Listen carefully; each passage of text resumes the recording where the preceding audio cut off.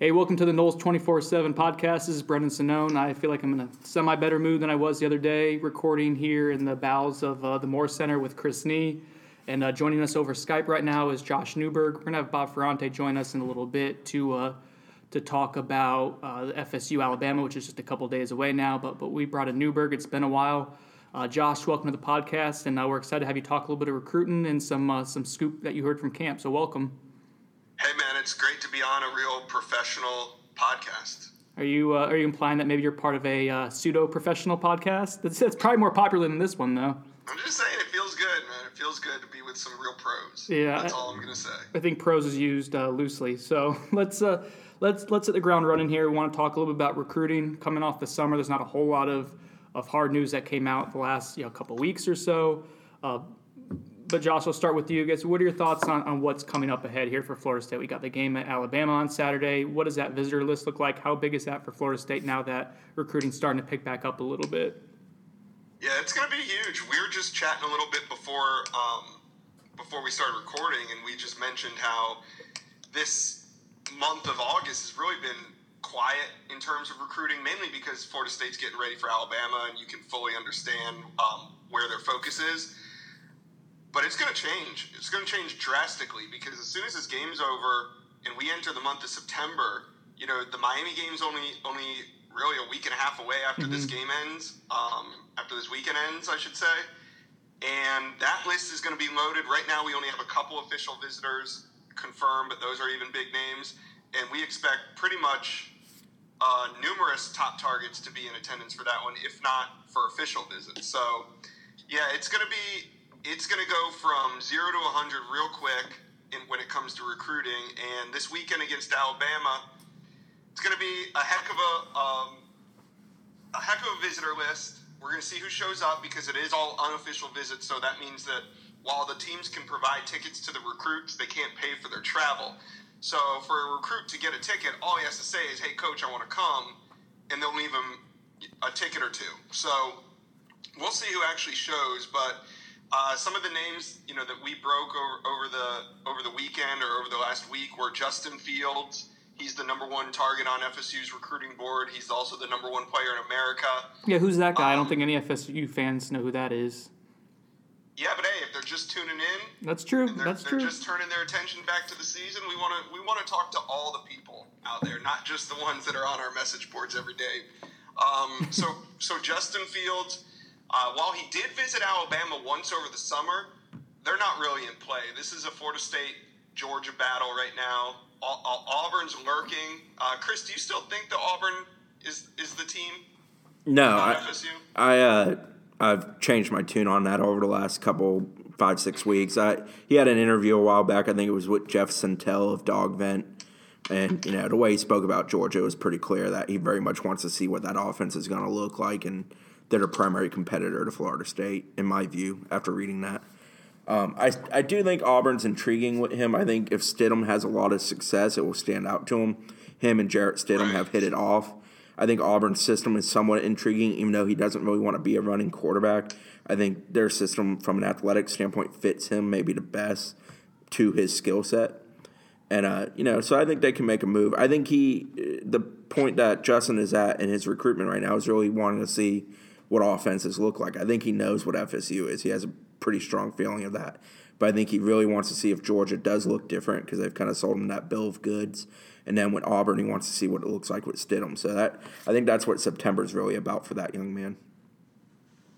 Yeah, I agree. I think we could maybe see a decision before the end of the month with Fields, although that's just a gut feeling there. I also don't have any inside intel on this, but I could very easily see FSU trying to bring Fields in for his official visit for the Miami game because of the fact that I think he is, closing in on a decision. Moving on, I think there's some other huge names that'll be there that Florida State's looking to add, one of them being Justin Ross, who I want to find out which side he's sitting on. We don't know that yet, do we, Chris? No, I suspect it will be Bama, but I had that conversation with a coach. I go, what do you do if you're recruiting a kid and Alabama's recruiting a kid? And he goes, you leave him tickets and you see if he picks them up. And if he's there and he didn't pick them up, it's somewhat of a message. It's somewhat, it's a tea leaf you can read off of. I think if I had to guess, Justin Ross probably sits with Alabama because he'll probably sit with guys that he knows, and there's probably more targets on Alabama's list than FSU's list that he's familiar with. But I think he's a kid that does have a mutual interest in both, even though he likely stays in state. Yeah, I agree. And Chris and I were having this conversation about a week or two ago. I said, Chris, do you think it matters which team gets, which kid the team he gets his tickets from?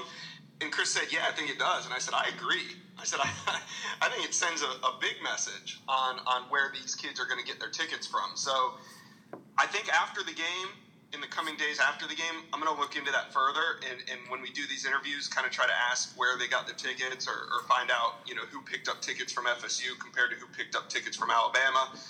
That'll be something interesting to look into in the aftermath of this one. Yeah. Let's just run through some names real quickly. Jalen Waddle's expected to be there. Oregon commitment. Warren Thompson told me he's going to be there. Jayshon Sheffield, who we feel is on the verge of committing to FSU. He's one of the top 2019 players in the country. He's going to be there. William Barnes, a big-time offensive tackle that we think is leaning a little bit toward Florida right now. He says he's going to be there. Several FSU commitments will be there, including Ronald Tompkins, Jayshon Corbin, Marquez Ezard, Antoine Green. Christian Armstrong, Wanye Morris, Christian Meadows, Israel Mukuamu, Kenyatta Watson. The list goes on. Owen Popo will be there. He's a guy that throughout the summer has gone back and forth between, I think it's really Clemson, FSU, and to a lesser extent Georgia for Owen Popo. I actually think Alabama might be ahead of Georgia. Yeah. I think Georgia's in that, but I think they may be the fourth team in that.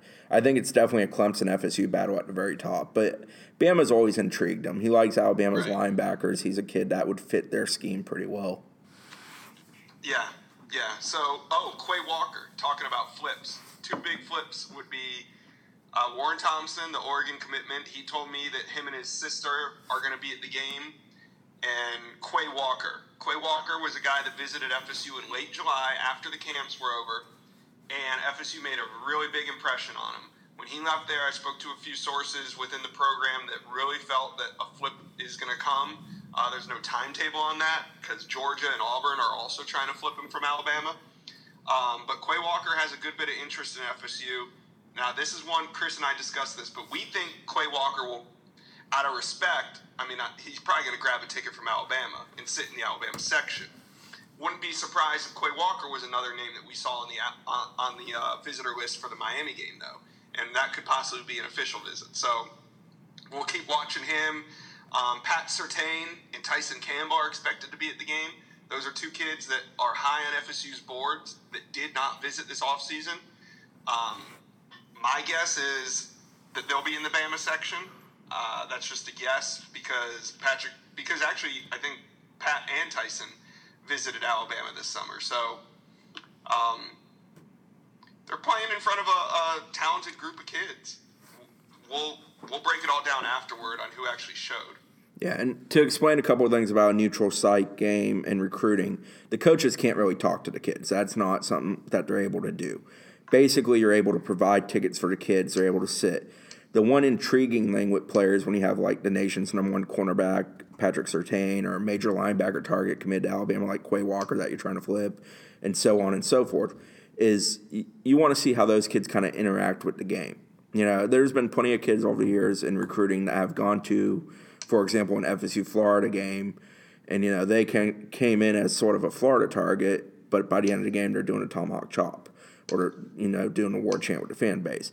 Those are always kind of interesting things to view as the environment and how it impacts a recruit and just what they take away from the emotional part of viewing a game such as this. And I think this is the kind of game, I expect a good football game here, but I think the biggest thing is going to be that, it's going to be entertaining. Kids are going to be tuned in. They're going to be paying attention to both teams.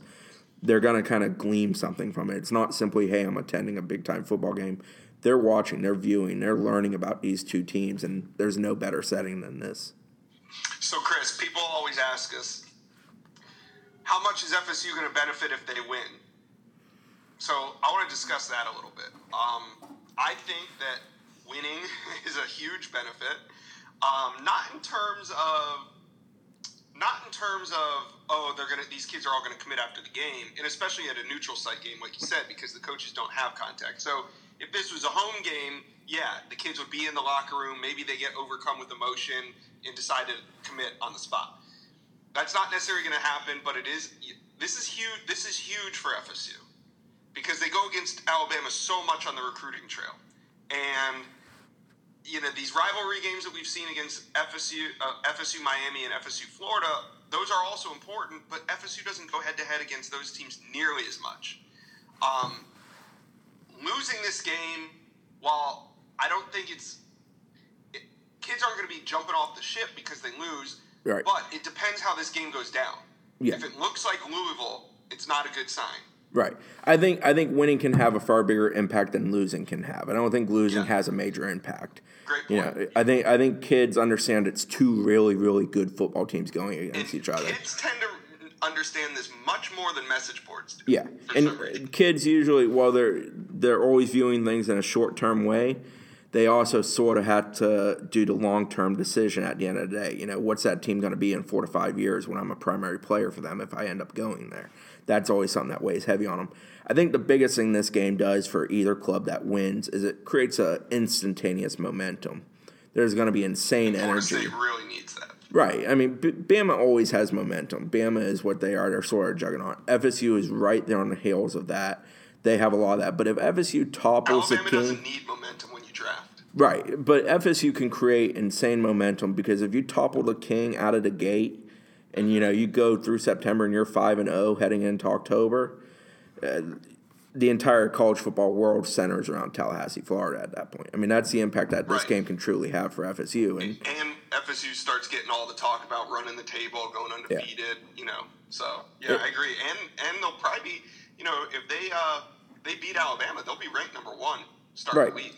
Yeah, and I mean, it's not even 2018 that's going to truly impact because at that point you're so in depth with a lot of those kids you're dealing with, the Justin Fields, William Burns, Patrick Surtains, those type of the worlds. Where it's really going to impact you is the 2019, 2020, and even 2021 kids that you're chasing, rising or current juniors, current sophomores, current freshmen. Those are the kids that are going to be watching it on TV. Some of them are going to have the opportunity to watch it in person. That's where the emotional long-term impact of winning a game such as this might be more felt. Yeah, and good point on the loss.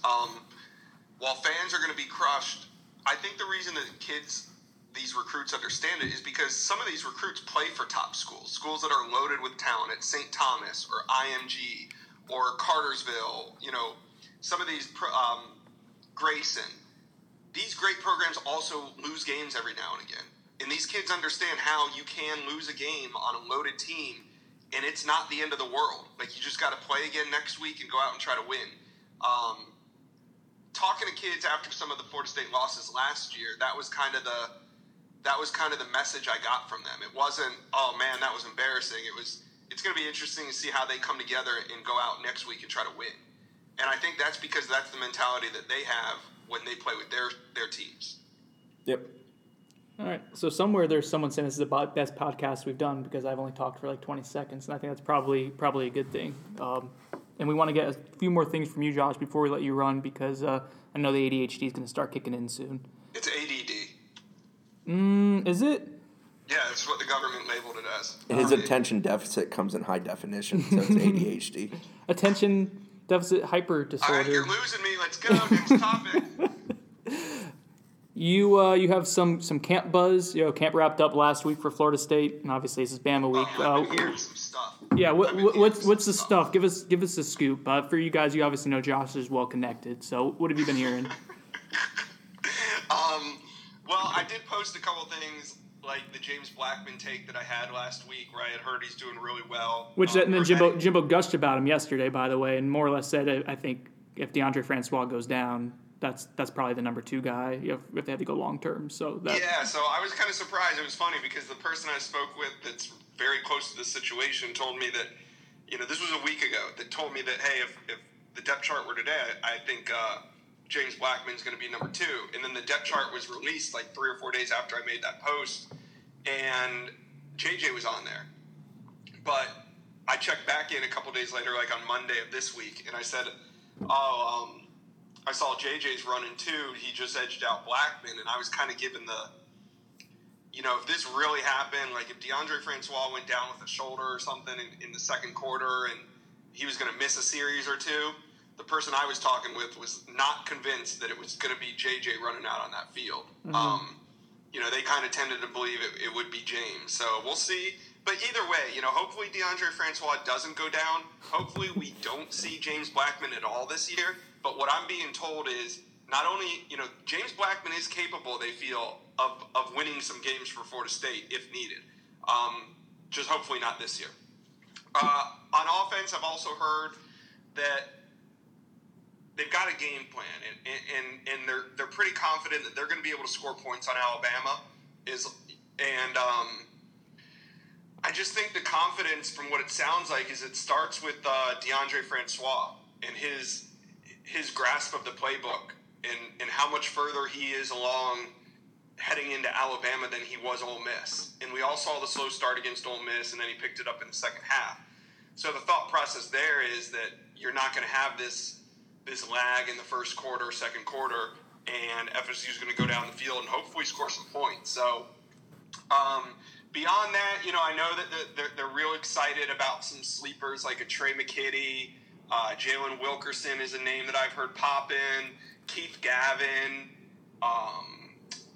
Jalen Wilkerson's Westbrook. my boy. What's that? I said Jalen Wilkerson's my boy. Yeah. I'm all in on him. AJ Westbrook, I was told that he played really banged up last year. And I was told that a lot of what we saw, a lot of his mistakes, a lot of his hesitation was injuries. And they needed AJ Westbrook. They put him out there because they needed him. I think we're going to see a lot more from AJ this season. I don't know what you guys have seen or heard from him, but I know he's a guy that the staff's excited about.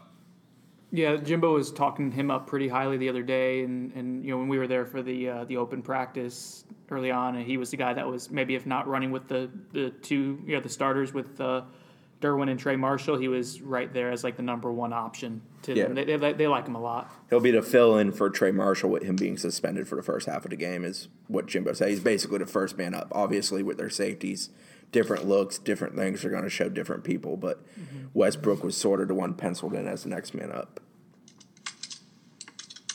Yeah.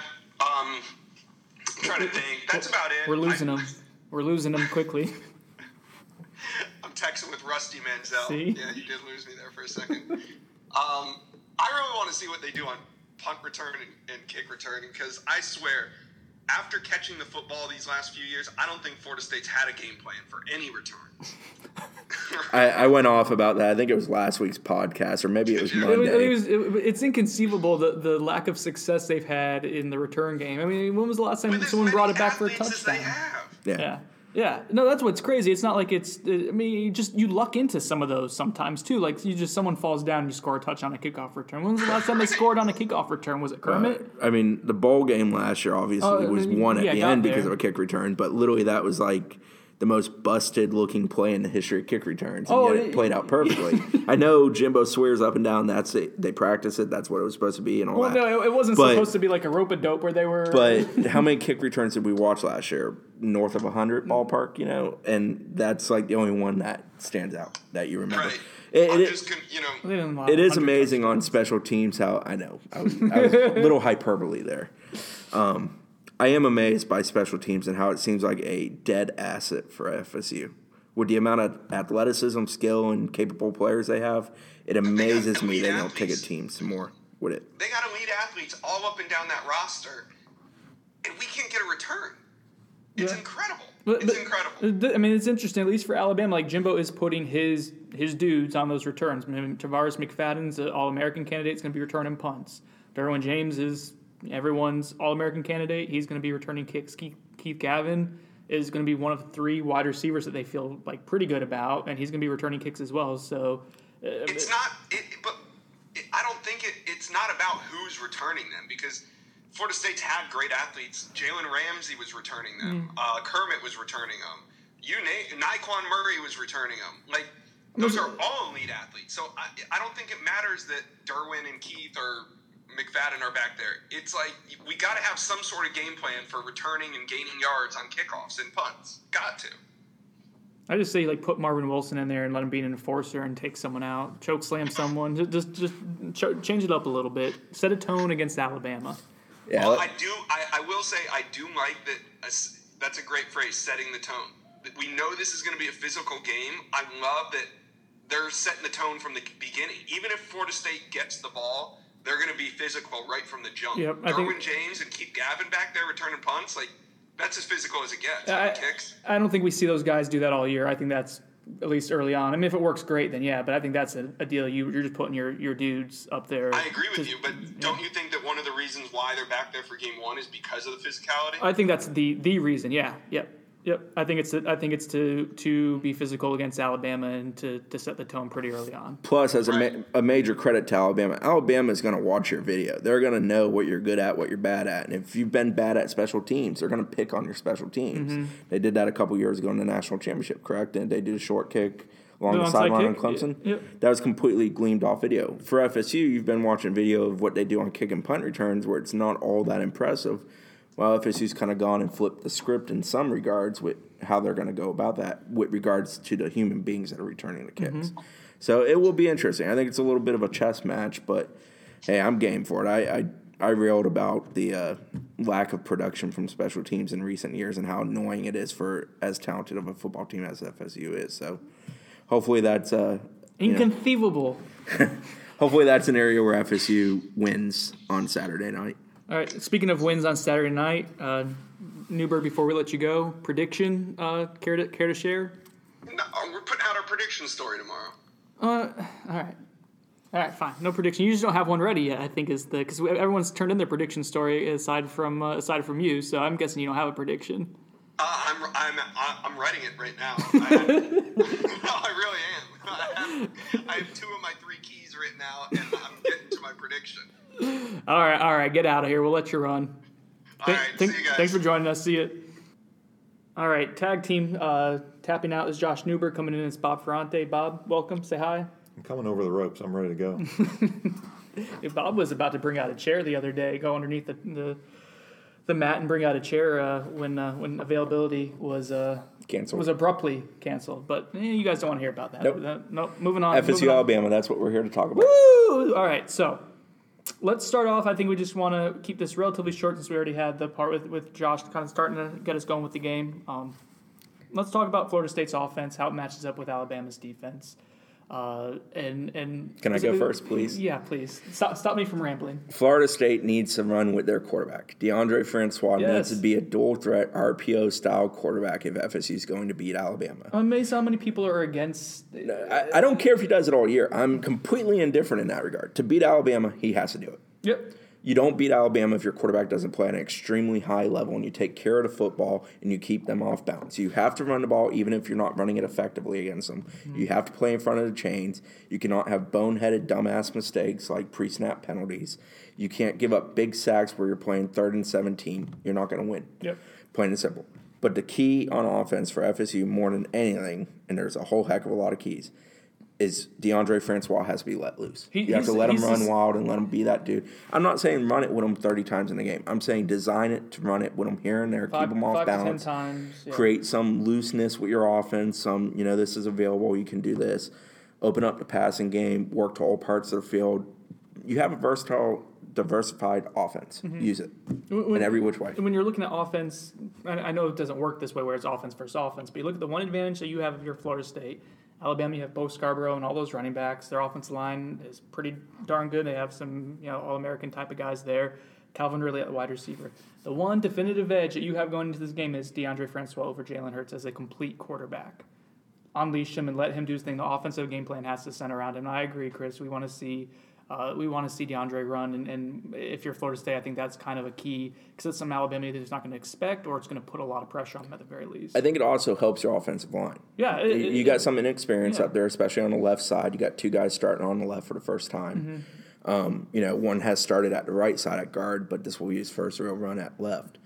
And you got Eberle who's coming back from an injury, and you want to see how he does. if you let your quarterback be a little more loose, do a few things, try to keep Bama off balance, it buys them a little bit more hope and a little bit more, It creates better angles and gives you an extra blocker. If you try to play straight up, block up front, moving the chain football against Alabama with offense, you're not going to win. It's incredibly difficult. And I know Bama's breaking in some new bodies on defense. They lost a lot of guys. They're still incredibly talented on that side of the ball. I think even if you don't do it a lot, do it enough to make Alabama respect it and know that it could be coming. Yeah. Make them uncomfortable. This is the kind of the blueprint of how teams have been successful against Alabama. Not many have, but this is how Clemson with Deshaun Watson has found success, both in the playoff game a year ago and then the playoff game where they won in January. So I get why Jimbo's reluctant to do it. He usually has a playbook that is wide open, but he has a hang-up about RPOs.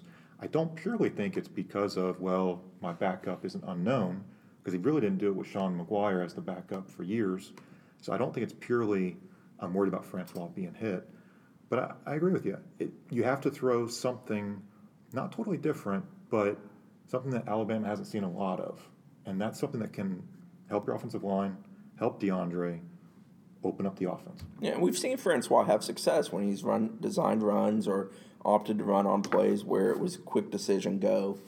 And I think with Bama, you got to keep him completely off balance. You don't need to completely alter what you do offensively, but you need to use everything at your disposal. And DeAndre Francois' legs are a huge piece of that puzzle to me. And I think it frees him up to be a better passer, too. It allows him to, look a little bit more on the short stuff, not have to sit in the pocket and let things go vertical and be obsessed with that. I have the numbers. I'm trying to pull them up here, but Bill Conley over at SB Nation does a really good job keeping stats and advanced metrics. DeAndre Francois was more efficient with the yard per carry average than Jalen Hurts was on design runs or on scrambles. When you take out all the sacks, and part of that is being athletic and getting out of the way, but Alabama's offense, your quarterback's moving around right away, not dropping back. It's different. DeAndre Francois can really run the ball efficiently. Now, you want him to get down, don't want him to take hits. He didn't do a great job of that last year, even past the line of scrimmage. But, and then maybe we can transition to running backs. That takes pressure off the running backs, too, as you're trying to figure out. It's not just the offensive line. It's the running backs, too. If you're trying to figure out who John Patrick one, Cam Akers two, we're trying to see how that works. That's a new role for both of those guys coming in for Dalvin Cook. So you have a quarterback that's running that's taking pressure off of them as well. Like Chris said, you're not going to be able to beat Bama straight up. You have to create angles and create mismatches and make that defense really uncomfortable. I think that's kind of the key. Yeah, and talking to Charlie Potter and other people associated with Alabama coverage, it's pretty clear that the weakness of the Alabama defense is to the left side. Right now. And that's at multiple levels. And calling Alabama's defense weak at anything is kind of stretching the word weak. But comparatively to Minkah Fitzpatrick, Ronnie Harrison, going after Trevon Diggs is a little more advantageous in the passing game for your offense, more than likely, at least on paper. And I did a Q&A with one of the readers the other day, and they were saying that Anthony Averett cornerback is better than Marlon Humphrey, who was a top 20 draft pick last year. I know he's good, but I wasn't aware that he was getting top 10, top 15 buzz. So I think with FSU, when they want to take those shots, they want to go for those big plays, they need to create that matchup that benefits them. I don't think going after Minkah vertically is advantageous. It's not beneficial to you. Minka's a stud. Minka's, the second best DB in the country. He's the only other guy in that category with Derwin James, in my view. Yeah. So I think this game is very much a chess match. I know that's cliche as they come, but I truly believe it. It is very much about what move is the right move at this very moment for this team, for the position they're in, where they're at on the field, where the chains are, the momentum of the game. I think that FSU offensively has to be aggressive but intelligent. I don't think they need to be taking shots all day. They need to pound the ball. If they're only getting 2 yards on first down, stick with it. Don't go away from running it. You got to be balanced, but you got to also kind of create a version of yourself that keeps the opponent sort of off balance, as best as you can keep an Alabama defense off balance. And when you do take those shots, you got to make them count. Yeah. Capitalize on the opportunities that present themselves. Like we saw against Michigan. That pass to Naquan Murray blew the game open and gave Florida State the comfort. And that Michigan defense metrically was comparable to Alabama's last year. It's the closest thing to it. Yeah. Chris, you were talking about the right move. I think the right move is also to play two tailbacks. It's very little fullback unless you're in the right situation. Yeah. And of course, we all know what the situation is. It's third and short, fourth and short, goal line, whatnot. But this is a game where you can have two very different tailbacks who can do different things.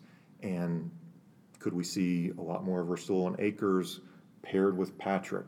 You can have that heavier, bigger back who we've heard for a long time is going to lower that shoulder and produce some yards. But again, he has been efficient when he's filled in for Dalvin Cook, more than 5 yards per carry. So I think we could see a combination of Patrick, Akers, Rasul, and that makes your offense more dynamic. Yeah, and there's times where I wouldn't be against FSU kind of bulking it up and going 2 tight ends and heavy on the O-line and passing out of that. But buying yourself the ability where you got to win a one-on-one matchup with where it's shown, and you got to find it. I think a guy like Maven Saunders can create a mismatch here or there. Izzo is what he is. He's going to be Mr. Consistent. He's going to do what you ask of him. With the running backs, you can throw some flares. You can get them in space. You can do a little bit. You can loosen things up with them, especially if Bama's being aggressive off the edge with the outside 2 guys in the 4-man set at the linebacker spot. You can kind of put yourself in a position where you can loosen things up by attacking them in that way. So I think with offense, you just have to it's very much use everything at your disposal, have value skill players on the field, and put yourself in a position where you're ahead of the chains, playing third and short, and trying to play for a win. All right, and then let's focus on the offensive line now. Over under 3 sacks allowed on Deondre Francois. I'll go over. DeAndre's still going to hold it at times. The O-line's still going to have some gelling issues. Bama's still studly up front. Deron Payne's going to cause some havoc in that middle. A guy like Dion Hamilton or Sean Evans at linebacker, I think, is going to get loose and do a couple things. I don't really think that's like a negative against FSU's O-line. I just think it's a matter of Bama's really good defensively. They're going to get theirs. The key is you can't take sacks that are, 10, 12-yard losses. In crucial moments, they need to be trying to step up in the pocket, make a throw, have to go down with it instead of, throwing an interception. You take the 3-4-yard sack and you come back and you fight for the next down. Bob, over under 3 sacks. I agree. I also say over. I think it's a combination of Alabama being really good up front and some still question marks about how this chemistry is going to come together along the offensive line. They think they have the right pieces, but these aren't the right pieces that have played together in a game in these specific 5 spots. So we still have question marks about Derek Kelly, who hasn't really been a left tackle since high school, senior year. First game that he's going to be doing that. Eberle back first time as a center since the major injury to his hip, both hips. I think we have a lot of questions. I think we all know Francois can get rid of the ball quicker if those receivers get a little bit more separation, or if he can go up top and use the height advantage that the receivers have. Or he takes his check down. Yeah. He needs to be better at that in this game. He needs to be willing to take what's there, take what they're giving you at times. Don't be greedy. Yeah. I think, you can want to be greedy. Maybe it's a big game. You want to make that big play, but sometimes just getting the first down is the right move. Yeah. Move the chains a little bit, play the game of field position. If the game's a reasonable distance, whether you're up 3, up 7, down 3, down 7, you can kind of play, keep the clock moving, keep the chains moving, you're good on each side of the ball. Don't feel like you have to do – the offense doesn't have to win everything. They need to win certain instances, and the defense needs to live up to what it is and win its instances. And it's going to be a heavyweight fight. It's going to be 2 really good teams with very good coaches going against one another, and it's going to be punch, counterpunch, and how you handle those moments. And not that you guys asked, but I'll go under. I think. Oh, Yeah, I think the optimist in the room. I mean, the last 2 times we saw FSU on the field against pretty good defensive fronts, they gave up 0 sacks against Florida and 2 sacks against Michigan. Yeah, it is. And I think this group is going to somehow, maybe not right away, so this could be setting myself up. I think by the end of the year, this offensive line is going to be better than it was. It is sort of weird. They do tend to almost rise to the occasion sometimes with opponents. I think some of it was DeAndre got rid of the ball quicker, and there weren't necessarily great throws. I mean, his completion percentage against Michigan, it seemed like to be the game plan. Just don't take the sack, don't take a negative play. What was he, 9 of? I don't have the number. He was like 40-something%. He was lower than 50. I'm sticking with over because Nick is such a disguise a blitz, throw curveball at your guy that I think there'll be a breakdown here or there that creates a sack, and then there'll be instances where Bama just does what Bama can do and creates a sack. All right, let's pivot over to Florida State's defense versus Alabama's offense. I'm not sure where we start. Bob, I'll let you take a matchup on that side of the ball that you're intrigued by. I really like the defensive line. Florida State's got a lot of experience up front. They can show multiple looks. They've got Matthew Thomas should be back, and that's a huge advantage for them. Knock on wood. As we're recording this podcast, Bob, we're recording it on Thursday afternoon. We talked to Jimbo in about an hour. And Bob, presumably, that's not a guarantee, and Bob probably just jinxed us to have to re-record this whole damn thing. But yeah, he's supposed to be back. Carry on, Bob. Jinx. I think it's a talented front where we can see just so many different looks, so many different personnel schemes and matchups, alignments. We all know Burns is going to be really nearly impossible to block, and he's going to put a hand up even if he doesn't get to the quarterback. I like his ability to knock down passes. I think that's been well coached to these guys, that if you don't get to the quarterback, put a hand up. They've even worked on right hand up, left hand up based on if they see Alabama's backup quarterback. So it's been very detailed in practice. And I think even though Alabama has 4 offensive linemen back, it's truly a strength of the defense up front. We talk about how good that secondary is, but that defensive front is really one of the top 5 in the country. I think the biggest thing Florida State has to do is force Jalen Hurts into being a passer. And I think the way you go about doing that as a defense is winning up front, kind of taking away RPO options, short pass game options, creating some pressure, but playing contain while creating pressure. You can't give wide open running lanes to the middle of the field to Jalen Hurts 3-4 seconds after a play starts. He's going to take those and burn you. For the secondary, it's keep guys in front of you. You can't let Calvin Ridley get behind you. He'll burn you. Their tight ends are kind of intriguing to me. Their offensive coordinator is more of a tight end-oriented guy. Yeah, they're saying they're going to use them. O.J. Howard's now with the Bucs, so I don't want to say it's a step down talent-wise, but it's more of an unknown talent-wise. It's a step down talent-wise. Yeah. I mean, that's a first-round tight end that was really, really O.J.'s sort of freakish, yes. but he was almost underutilized at Alabama. was. I think Bama fans would share that opinion. I think that's maybe why Saban went back to more of that a guy who's probably going to be more that way. Yeah, so it will be interesting what a guy like Miller or Smith Jr., what they're going to do at the tight end spots. But I think the biggest key for FSU is make Jalen Hurts beat you vertically in the passing game. He's fully capable of bombing down the field. Guy's got a phenomenal arm. His issue last year was when he was uncomfortable with it. He was very inaccurate at times, and it's just not what he wants to be or what he wasn't last year. It will be interesting how his development has come along. So I think whatever you have to do defensively to put the weight on Jalen Hurts' shoulder, you have to do. And you got to make first tackles. You can't let a guy like Bo Scarborough or a guy like Damian Harris or Najee, who's coming in as a freshman at running back, you can't let them break a tackle and turn a 2-yard run where you had them contained for a 2-yard run into a 7, 8, 10-yard run or something more. Bama will take advantage of any mistake you make, any missed assignment, any missed tackle, and that's how you don't win. You have to make Bama earn every yard and make them be meticulous and make them play to all parts of the field and make their quarterback be the guy that beats you. Yeah, that's what interests me the most, Chris, is that run game of Alabama's. That's their bread and butter. They return, Jalen Hurts had almost 1,000 yards. Bo Scarborough had, 800? Damian did have 1,000 yards. 1,000, and then it was the rookie, or he was a freshman last year. I'm blanking on. Josh Jacobs. He's probably not going to play, I think. Yeah, he's been questionable, but he's a yards. versatile, different type guy. Yeah. He's kind of the curveball in the bunch. He's not the big power guy that they love using. He can do a few different things. And he's dealing with the hammy. Then you mentioned Najee Harris. Was it Najee Harris, right? Yeah, Najee's a freshman. Him and Cam were the 2 best backs in the country last year. So they're going to run the football. That's what Alabama does, whether it's the read option stuff that they did a lot of last year, whether they go more traditional, single back stuff. They're going to try to run the football, and that's going to be Alabama's strength, probably as a team, versus Florida State's strength. I think we've talked about that when we did our preseason stuff, Bob, was that defensive tackle group is talented, it's deep, it's experienced. We think the defensive ends are going to be pretty good. It's going to be, that's going to be strength versus strength, and that's going to dictate the terms of the entire game. Who can ever kind of impose themselves on the other one? And part of that's going to be Jalen Hurts at quarterback. Are you guys under the impression we've talked about in the past Florida State defending these type of read option, RPO, scrambling quarterbacks?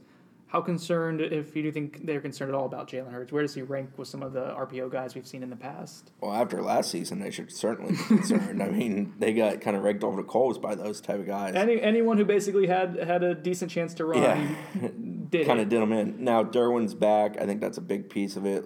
Presuming Matt plays, knock on wood again, I think he's a big piece of attacking that. Mm-hmm. I think Jalen's a guy that you're fully aware. You put on the video, you see what he's great at, and you see what they did last year. They were very much an RPO, short passing attack, with him running the ball a fair amount, running power run with their running backs, and then bombing you once in a while here and there for explosive plays. Calvin Ridley is kind of the guy who's still on the roster who led that charge. He takes the top off. So you gotta. It's kind of not dink and dunk, but it's you're playing a lot of stuff, line of scrimmage and down, and then all of a sudden they're gonna go over the top on you.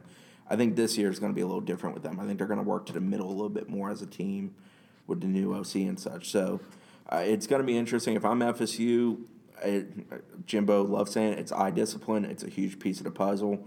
You have to have your DNs have an effective game, and when those lanes open up in the middle for Hurts to try to attack, you have to have linebackers or safeties or whoever you put in the middle to come downstairs.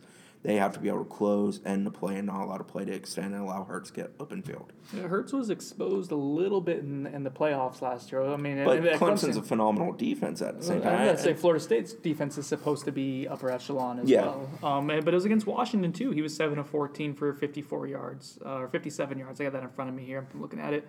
Clemson, he was 13 to 31, 131 yards. I mean, he had passer rating in the 80s. Like, that's not championship caliber quarterback play. And I understand he was a true freshman, it's a big moment, but against good defenses, he took a big step back. Again, that's kind of what you expect as a true freshman, and I think we're giving him a lot of room to grow. You're expecting that from one year to the other.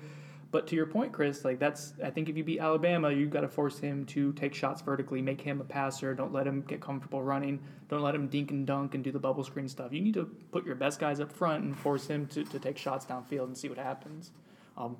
With that in mind, Derwin James kind of being the guy who can make that happen. What are we expecting for him to do against Alabama? I think they're expecting Derwin James to be Superman, which is the what Jacob Pugh said after the spring game, that Derwin can do a little bit of everything. I think it's back to what we saw his freshman year. We'll see him line up off the edge. We'll see him at linebacker. We'll see him drop into coverage a little bit and kind of shadow those running backs coming out of the flats, out of the backfield. We'll see him deep. I think that is the ultimate pre-snap read, is trying to figure out, if you're the quarterback and if you're a young quarterback, where exactly is Derwin James? Is somebody picking him up if he's blitzing? Because if he is not, you have got to find that hot read and get rid of it in a heartbeat. So Derwin, you would love to have a lot more if you could clone a guy like Derwin, but having him out there makes this defense look completely different. I know it's been a summer of major criticism for Charles Kelly and what the defense didn't achieve in 2016, but it's always with that asterisk of they didn't have Derwin for, 11 games. A man who the system is built around in many ways, too. I think the interesting thing with Derwin, first, I think he's going to play like a rabid caged animal that's been released after a year of, biting on a cage, gnawing on a cage, and watching other people play and seeing good and bad moments. But I think early in the game, you're going to see him work on the edge some. Bama moved their right tackle to left tackle, and they have a new right tackle, whether it's a freshman or a more experienced player. I think Matt Womack's a more experienced player. They're going to have, two fresh bodies at tackle positions, one who hasn't played the spot he's now at, and the other one who's a new starter for them. I think you throw Derwin in there kind of as a wrench, with Josh and Brian. You can do something. You can create some pressure and make them uncomfortable early. And I think the key with Derwin is you want him to set the tone early on, make a play early on. Not necessarily a big play, but just enough where everybody's aware he's on the field then and there, and it kind of causes you to key on him, maybe freeing up some other people. I think that's a big thing that they lacked at times last year, is they didn't have a guy that set the tone. They didn't have a guy that determined the way the defense was going to play early and often. I think Derwin naturally is that guy. He wants to be a physical, hard-hitting player who makes plays. He's going to go about doing that. Now, if I'm Bama, I'm attacking A.J. Westbrook in the other safety spot, especially if they're being aggressive with Derwin down in the box. You can counterpunch that without a doubt. But I think Derwin's going to be everything we expect him to be. I think he's going to live up to the billing. He never disappoints when he's on the football field. I mean, how often have we ever watched Derwin in a game here and not afterwards gone, man, he was one of the 2-3 best players on that football field tonight. So with Derwin, too, as Alabama kind of prepares for him, there's not a whole lot. I mean, there's not much film at all from last year because he only played a game and a half, but he was almost exclusively playing as a deep safety because they wanted him to back there to make sure, Chad Kelly wasn't beating them vertically. So all the film that they're looking at is him as a freshman. This is Derwin James with 2 years of being able to get bigger and more physical and watching and absorbing football. So what we saw when he was had 91 tackles and 4.5 sacks as a rookie, this guy conceivably, at least theoretically, is going to be a bigger and better, more physical player. And I just don't know if you're Alabama or anyone preparing for that right away, like how you do prepare for what you're going to see. Well, I think something that benefits both FSU and Alabama is that they have Derwin and Minka, respectively, to prepare against. So you do have a player of that, like, extremely high caliber who's very versatile. That's so true. I think practice gives you some looks at that, but still, you can watch all the film in the world until you physically see a guy do it in the process of a game.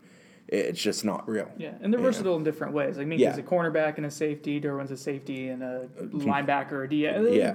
But that's 1A and 1B when you're talking about multiple defensive, But guys. the sense of keying on that guy, he's moving around, what Correct. he's What are you doing, doing? everything else kind of plays off of that piece. He's the one that spurs the other 10 into motion. And I think that's where, like, we talked about this in the last podcast, not having Trey Marshall for the first half, like, that's what's tough. Because you would have felt pretty confident if you're Florida State based on how Trey Marshall ended last year and how A.J. Westbrook ended last year. Those two playing back and letting Derwin go crazy up front.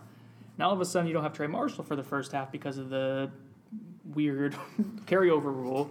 It's A.J. Westbrook, and I'm not sure who else is Ermon Lane, but it's a step back, I think, physicality with range. So that's something that's certainly something to kind of monitor on Saturdays, like whether they unleash Derwin right away and let him go in the box and do work, or whether they wait a little bit. I guess Nate Andrews too. I'm not sure if he's going to be good to go or not, but Hampson Nasruddin. I mean, there's options, but I think that's a true freshman on a huge stage. Yeah, we all think very highly of him. He's popular on this pod for sure, but that's asking a lot of a kid. They're going to play some true freshmen now. Oh, I know, and it's going to be interesting. But every time you play a true freshman, they're going to have a moment here and there, no matter how good they are. It's naturally going to happen. That's true. If you're a running back, you're going to miss a block because you go to the left when you're supposed to go to right. If you're a safety, you're going to read something, a key, and you're going to barrel down when you should drop back. It just happens. That's a position where you don't want to put the rookie is in the back end of the defense. So it's why you love opening with the preseason types of Louisiana Monroe, so you can get that film and show to guys and give them examples in real life experience. With Bama, it can be unforgiving. All right, so I promised Bob we were going to talk about special teams, but we set 30-minute timer for this segment. We have 5 minutes left. Is that enough time for you? No. Who gives a shit? Move on to predictions. Sorry, it's special teams. They're both going to be terrible. The FSU question marks all across the board. Alabama doesn't have any confidence in their kickers. It's going to be sporadic, I think, right?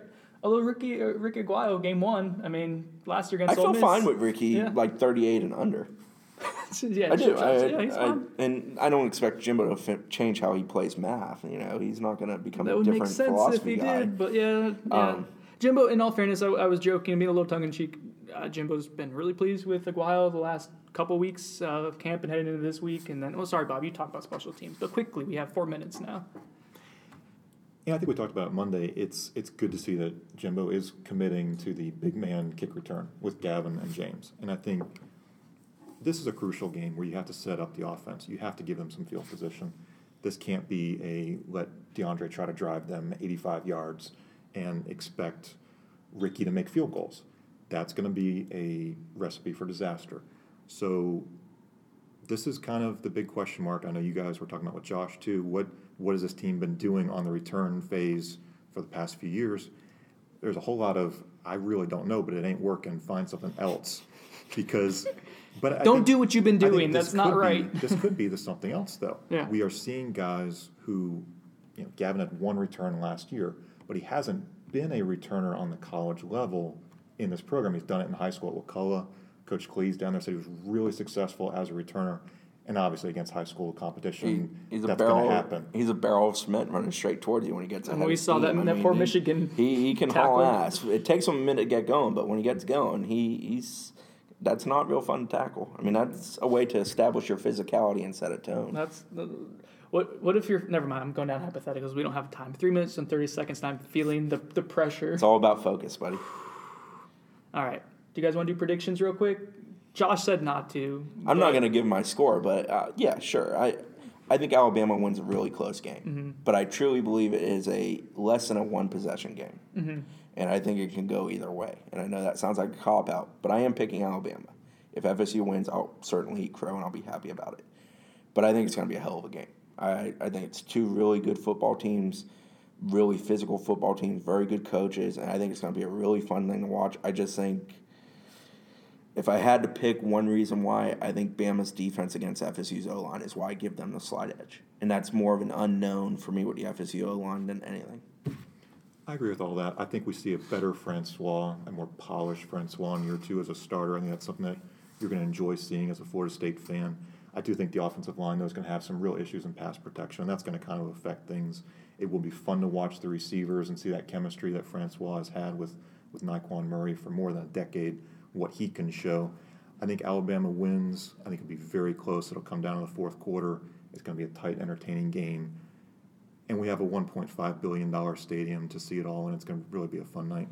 When was the last time Florida State lost a game that wasn't even either like a last-second heartbreaker or just some embarrassing?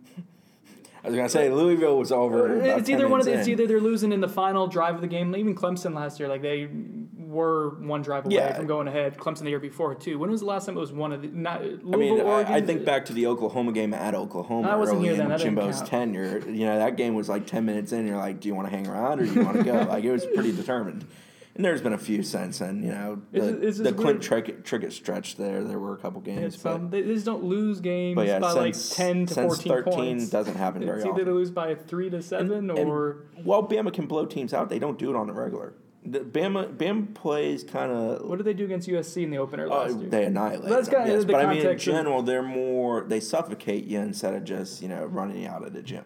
Yeah, and I guess we'll see. I think that Florida State's going to be well prepared. They've been focused on this game. This is Jimbo Fisher's Super Bowl. He's going to downplay it, but for him to go and beat Nick Saban would be a huge feather in his cap. I'm with you guys. I want to lean towards Alabama a little bit more. I think they're going to win by a score. I think it'll be a pretty close game throughout, though. So one other thing, Saban's never lost an opener. Jimbo's never lost an opener at their respective schools. So something's got to give, all right? And Saban's never lost to a protege. Yeah, he's never faced a really Jimbo Fisher protege. Jimbo Fisher's a tad bit better than Jim McElwain. I fit one in.